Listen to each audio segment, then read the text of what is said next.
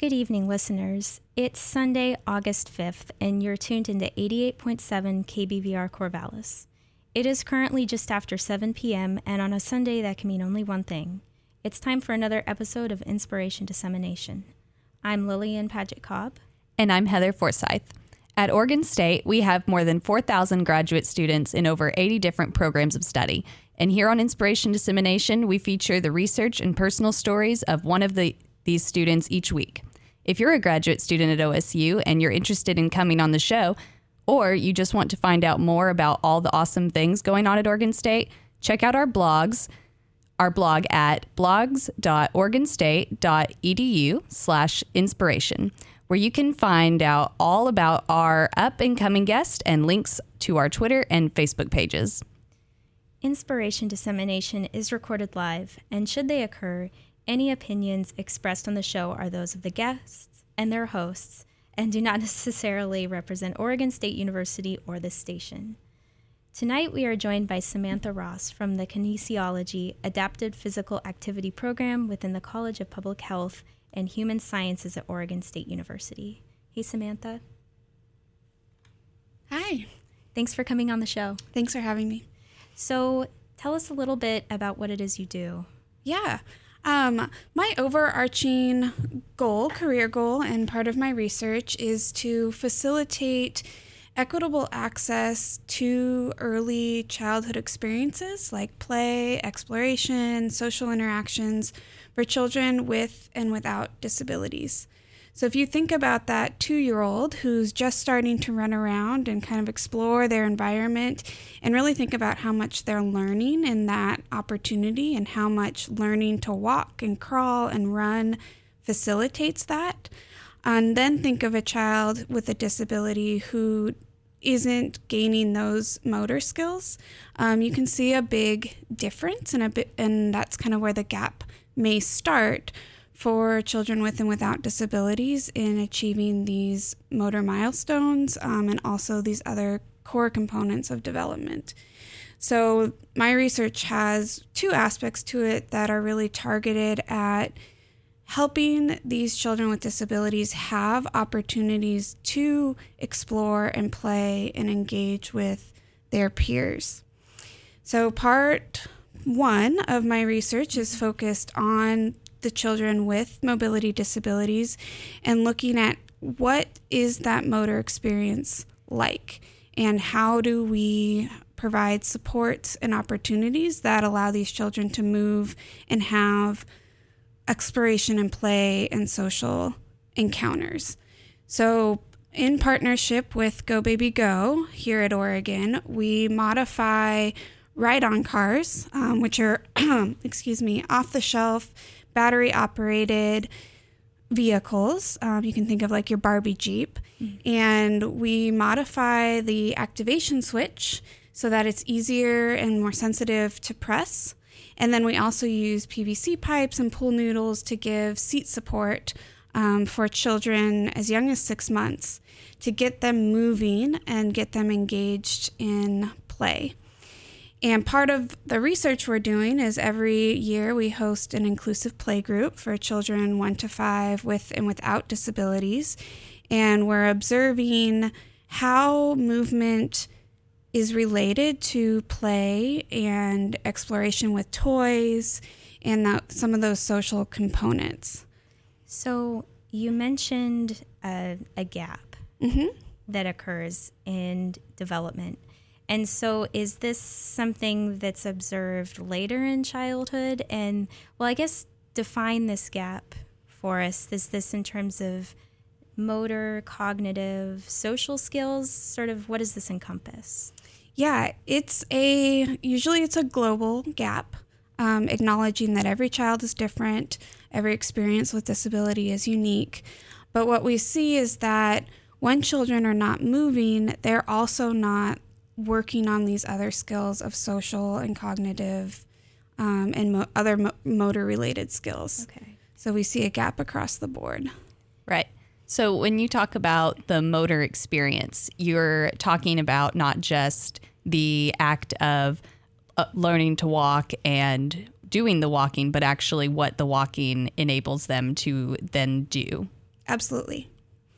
Yeah, we want to know it isn't about just getting from A to B, and that doesn't have to be achieved by walking, right? Maybe that's achieved by driving the car. Right. And what happens during that time that helps these children learn and engage with those other skills. So I'm curious, this self-perceived experience of movement that occurs in very young children where it may be difficult to communicate with them, how do you assess a self-perceived experience? Is there a way of doing that, or is it not quite clear-cut? It's not clear-cut in that younger age group. In school-age kids, they've done a lot of work, not in our research lab, but in other places, actually interviewing children with disabilities and asking, what does it mean to you to participate in play and sport and physical activity, to try to learn what that might mean. For this younger age group in the inclusive play group, it's a lot of observations about quality of play, what are they doing, facial expressions, kind of positive observations. Okay. And so that's where you maybe gather these measurements or these observations is in the inclusive play group. Yes. And is it just the observation component? I think you mentioned the tracking distance. Can you tell us about that? Yeah, so our goal is to match up movement patterns with these social play behaviors. And does one lead to the other? Do they coincide? So with the video observations, we're tracking their peer engagements, how many times are they engaging with toys. And then we also have a GoPro that kind of hangs over the play space and gives us a bird's eye view. And then we're able to actually track every 5 seconds where they are on the mat. And that gives us the ability to measure their displacement or how far they've moved in feet during that playtime, and then also their dispersion, like how much of the play space are they accessing, or are they kind of staying relatively isolated in one area of the play space. Okay, and so you've been doing this for a few years now, right? Because you're getting towards the end of your PhD program. Yeah. So have you come to any sort of conclusions about what you've observed? Can you tell us about what you found? Yeah. So there are a lot of nuances, and I think this is still in the very beginning stages. I know it's been several years, but we're still trying to get a hold on a lot of the questions that you've brought up. How do you measure that? How do you capture that? The mobility experience is very complex. And so we are learning that children are successful at driving the cars and using them during play. We are seeing that they facilitate play with peers without disabilities, and we're seeing a lot of positive peer relationships that come from that. And then we're starting to build from that and look at provider attitudes and some of these other pieces that might help ensure that this is a feasible intervention strategy. Okay. Another thing that came to mind is I was wondering, you had mentioned that the ride-on cars sort of reduce barriers between disabled and non-disabled children. Is there an enhancement of the quality of relationships between disabled children from this activity, or is that something that hasn't been looked at? Yeah, and I'm going to take a minute real quick to just say that there's a lot of ongoing conversation about disability and terminology. Yeah. And so disabled versus children with disabilities, we are open to using both of them. But typically the children with disabilities is our adopted terminology. But that is a very broad discussion across the board. But yeah, barriers come up when these children are wanting to, say there's a fun toy across the mat, and now they want to go join that play space or run with their peers through on the play mat. We've also seen it reduce barriers with families. There's another ongoing project where the ride-on cars go home with the kids, and we hear about families going on walks in the evenings and the children being able to drive the cars with them at home. Okay. Yeah. So it's facilitating relationships and community-based enhancement in a number of different aspects. Yes. Okay. Yeah. So you mentioned that these cars are similar to like the Barbie Jeep. Yeah. So that makes them maybe more economical than other options or maybe more easily accessed. Can you talk about how the car is different from other means of mobility for these children? Yeah, that's a fantastic point. Powered mobility devices are very expensive, and they are not accessible through insurance and through providers, usually till age 5 or 7, just because it is a lengthy process. Children outgrow them quickly, so there's a lot of ongoing discussion about whether or not to provide them early. They're also very heavy, so it's hard to move them from one place to another place. So yeah, these are off-the-shelf cars. They're about $200 by the time you've modified them. They are a fun toy, so they are exciting for both the child and peers, which kind of helps reduce those barriers too. And they're easy to transport and a little bit easier to navigate in those community and home spaces. Okay, cool. So prior to your PhD program, can you tell us about how you ended up going into this field, what you were doing beforehand? Yeah, I did my undergraduate at the University of Oregon, and there I was volunteering at an adapted horseback riding center, which I then, after graduating my undergraduate, ended up working there as an instructor for a couple of years. And what I learned there was we were having clients with disabilities come and ride horses, and seeing someone control this 1,000-pound animal and be in charge of where and when and why you're moving is, you could just see it light up the person. And there's more learning that happens. There's more social engagement that happens with other riders or with the instructor. And so I was really intrigued by how self-agency and movement, like being in control of where you're moving, was driving that learning experience. And then the hardest part about being an instructor there was then seeing people who had this really positive experience on the horse leave the barn being pushed in a wheelchair. Mm-hmm. And so this movement and independence and strength that came in the environment of being on a horse wasn't translating to other aspects of life. Right. So I really wanted to be an advocate for that, and going back to school to learn more about it, learn more about how movement is critical to that experience, and then how do we support access. Yeah. So I was wondering about the trajectory, the history of this sort of research. And so it seems like you are involved in a portion of it that's focused on building, enhancing children's experience and their well-being. But it hasn't always been like that. There's been a push from advocacy groups to maybe take a different perspective on things. Can you tell us about the history? Yeah, and it comes back to this conversation with terminology too. Okay. That there is traditionally disability has been viewed from a medical perspective, that it is within the person that we need to kind of fix. And that's where there's strong rehabilitation models that for children to really have access to these experiences, we need to find a way that they are learning to walk and kind of meet that expectation in society.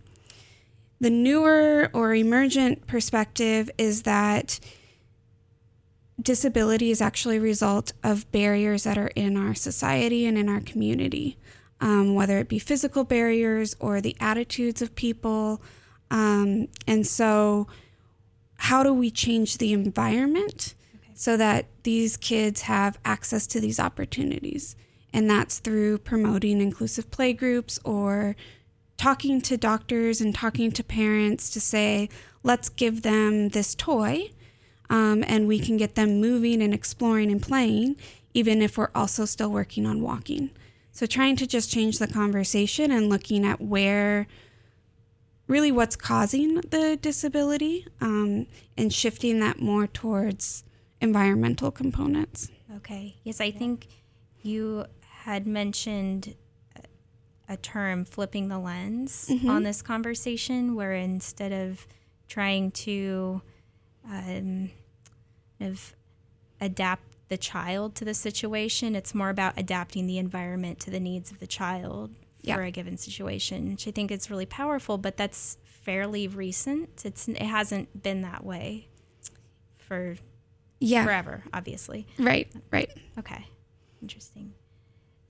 So you have a couple of components of your research that you're working on, and we've just been talking about the observational component and the modified ride-on car, which if you're curious to see a picture of this, there's a picture up on our blog, and it's modified with the PVC pipes, and it provides structural support for children. Okay. So what is the other component of your research that you've been working on? Yeah, I think you just highlighted it really well and made a smooth transition talking about the environment, because that really is the other, part 2 of the research I'm engaged in, is looking at our systems of care, whether it be in the medical setting, how are you accessing professionals for early intervention or for your primary care provider, and how do those service systems help support your access to devices? Or kind of in a broader sense, how are they supporting your participation in community activities? Okay. How do you go about assessing whether children's needs are being met, maybe in a broad sense? Yeah, right now I'm working with the National Survey of Children's Health, and this is sponsored by the Maternal and Child Health Bureau, and they work to interview families across the nation. It's through a web-based survey, so families have time to kind of work through each of the questions. And they get asked questions about, do you need help getting referrals or accessing services? And are you getting the help that you need? Are there needs that are currently unmet, like an assistive device? They're also asked about their child's health, and how their child is doing in school and functioning day to day. And so we're able to, it's a publicly available data set. So rather than looking at the individuals, which was kind of the first part of my research, now we're looking at a population level and taking this national data set and looking for patterns of, are families who are getting their needs met more likely to have a child who is actively participating, with the idea that if you reduce unmet needs and you increase those support services, that the child is going to be more successful. Okay, right. So working with these big data sets, do you have a question and then look for your answer, or do you go from the big data set and then formulate your questions from that? Both directions. You start with a question and look for a data set that fits that question.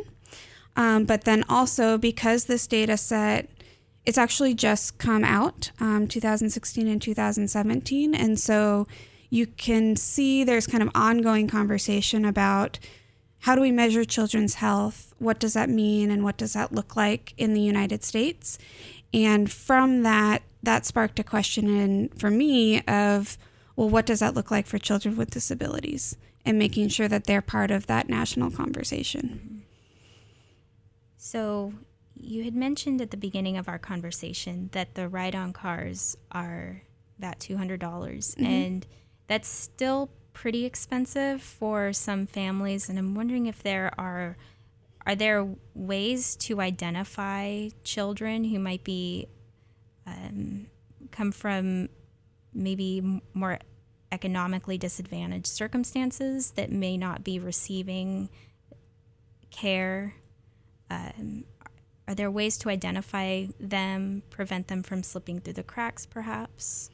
Yeah, and I think that's really the next step in our research. Right now, there are avenues for accessing it through Go Baby Go as a nonprofit, and those are donated and are available to families in Oregon who sign up. But certainly using this national data set and interviewing practitioners and parents, we're starting to learn about how do you access them so that we can start to identify barriers or possible places that people might get lost or have trouble navigating the system. Okay. So the research is still at the stage where you're trying to identify maybe what factors could make a child a suitable candidate to receive one of these ride-on cars, perhaps? Yeah, there's a big advocacy that children 1 to 5 in these early years, 1 to 3, are getting powered mobility devices early. That's the recommended course of action. But we don't really have any systems that are monitoring that. No one's collecting that data or asking that type of question. So it's really hard to be able to evaluate, are children getting devices at the ages they need it? Right. And if not, who is most likely not to be getting it? Okay. And of course, that takes years, I guess, to follow, because these are children as they're growing up. And so you sort of don't necessarily have the answer to the question for quite a long time, actually. Yeah. Okay.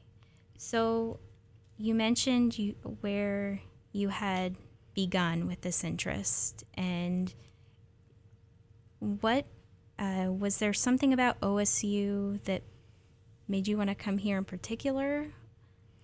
Yeah, actually, one of my students at the Adapted Horseback Riding Center was also a student at Impact, which is a swim and gym service program that OSU hosts on Friday nights. And so they were really excited about that program and sharing that with me and saying that the goals of that program are very similar to what they were doing with us and the horses. And so I came up here and learned about the Adapted Physical Activity Program and was really excited that OSU was doing research but also community outreach and having that be part of both of it. And then on top of that, the Adapted Kinesiology Program is actually part of the College of Public Health, which is unique. A lot of times you see it in education programs or in more medically based programs. So having that community outreach piece plus a focus in public health kind of just really fit with that idea of advocating for people within the community. Right. So one thing I'm wondering is, looking forward, do you have a view on what it is you might want to do after you finish graduate school? But also, before I forget, I want to make sure to ask or point out that you are very accomplished here at OSU. You have several master's degrees, so can you tell us about both of those? Yeah, so I have a master's in exercise and sports science from OSU, which they now changed the name. It's still the kinesiology program. In adapted physical activity. And then during my PhD, I was a concurrent student in the Masters of Public Health Epidemiology program, which, as I shared, is it's a big strength of this program, that you have both a perspective of the individual, but then also we get to take this broader look at the population and its services and communities, so that the master's in public health will really balance with my PhD in kinesiology to have both of those angles to help support children with disabilities. It sounds like you have a holistic view. Yeah, it really has been really exciting, and it's really given access to a lot of collaborators and different types of programs and people that really challenge you to think outside the box.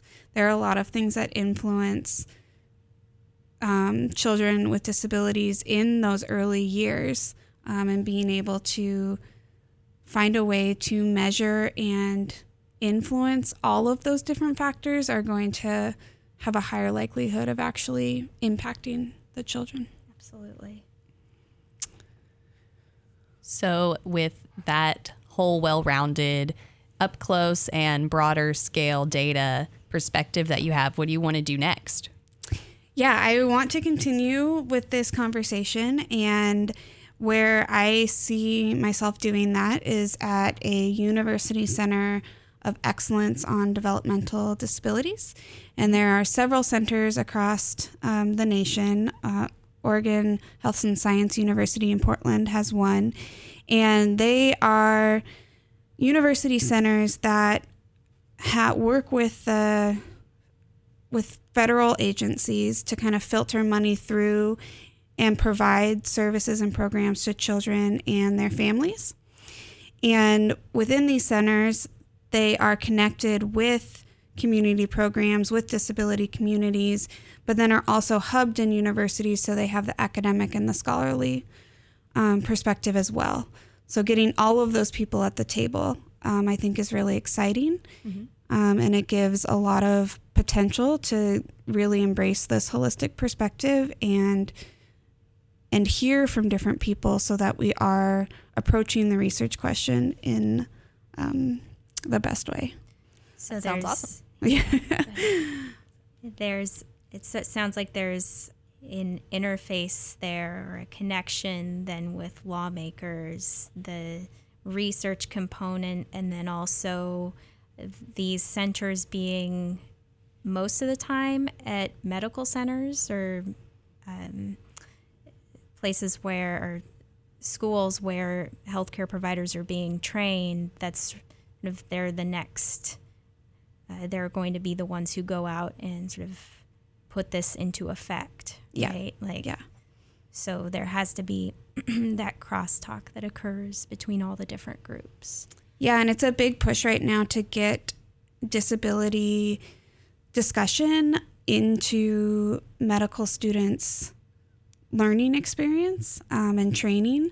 But if we can step in even earlier and provide it to undergraduate students who are going into all sorts of allied health professions, occupational therapy, physical therapy, physician's assistants, or anyone who's working in the community, just to have exposure to disability, to know what that conversation is, to hear from people with disabilities about their lived experience, can be really impactful to having informed healthcare providers and community members, that we can all work together to make them more inclusive.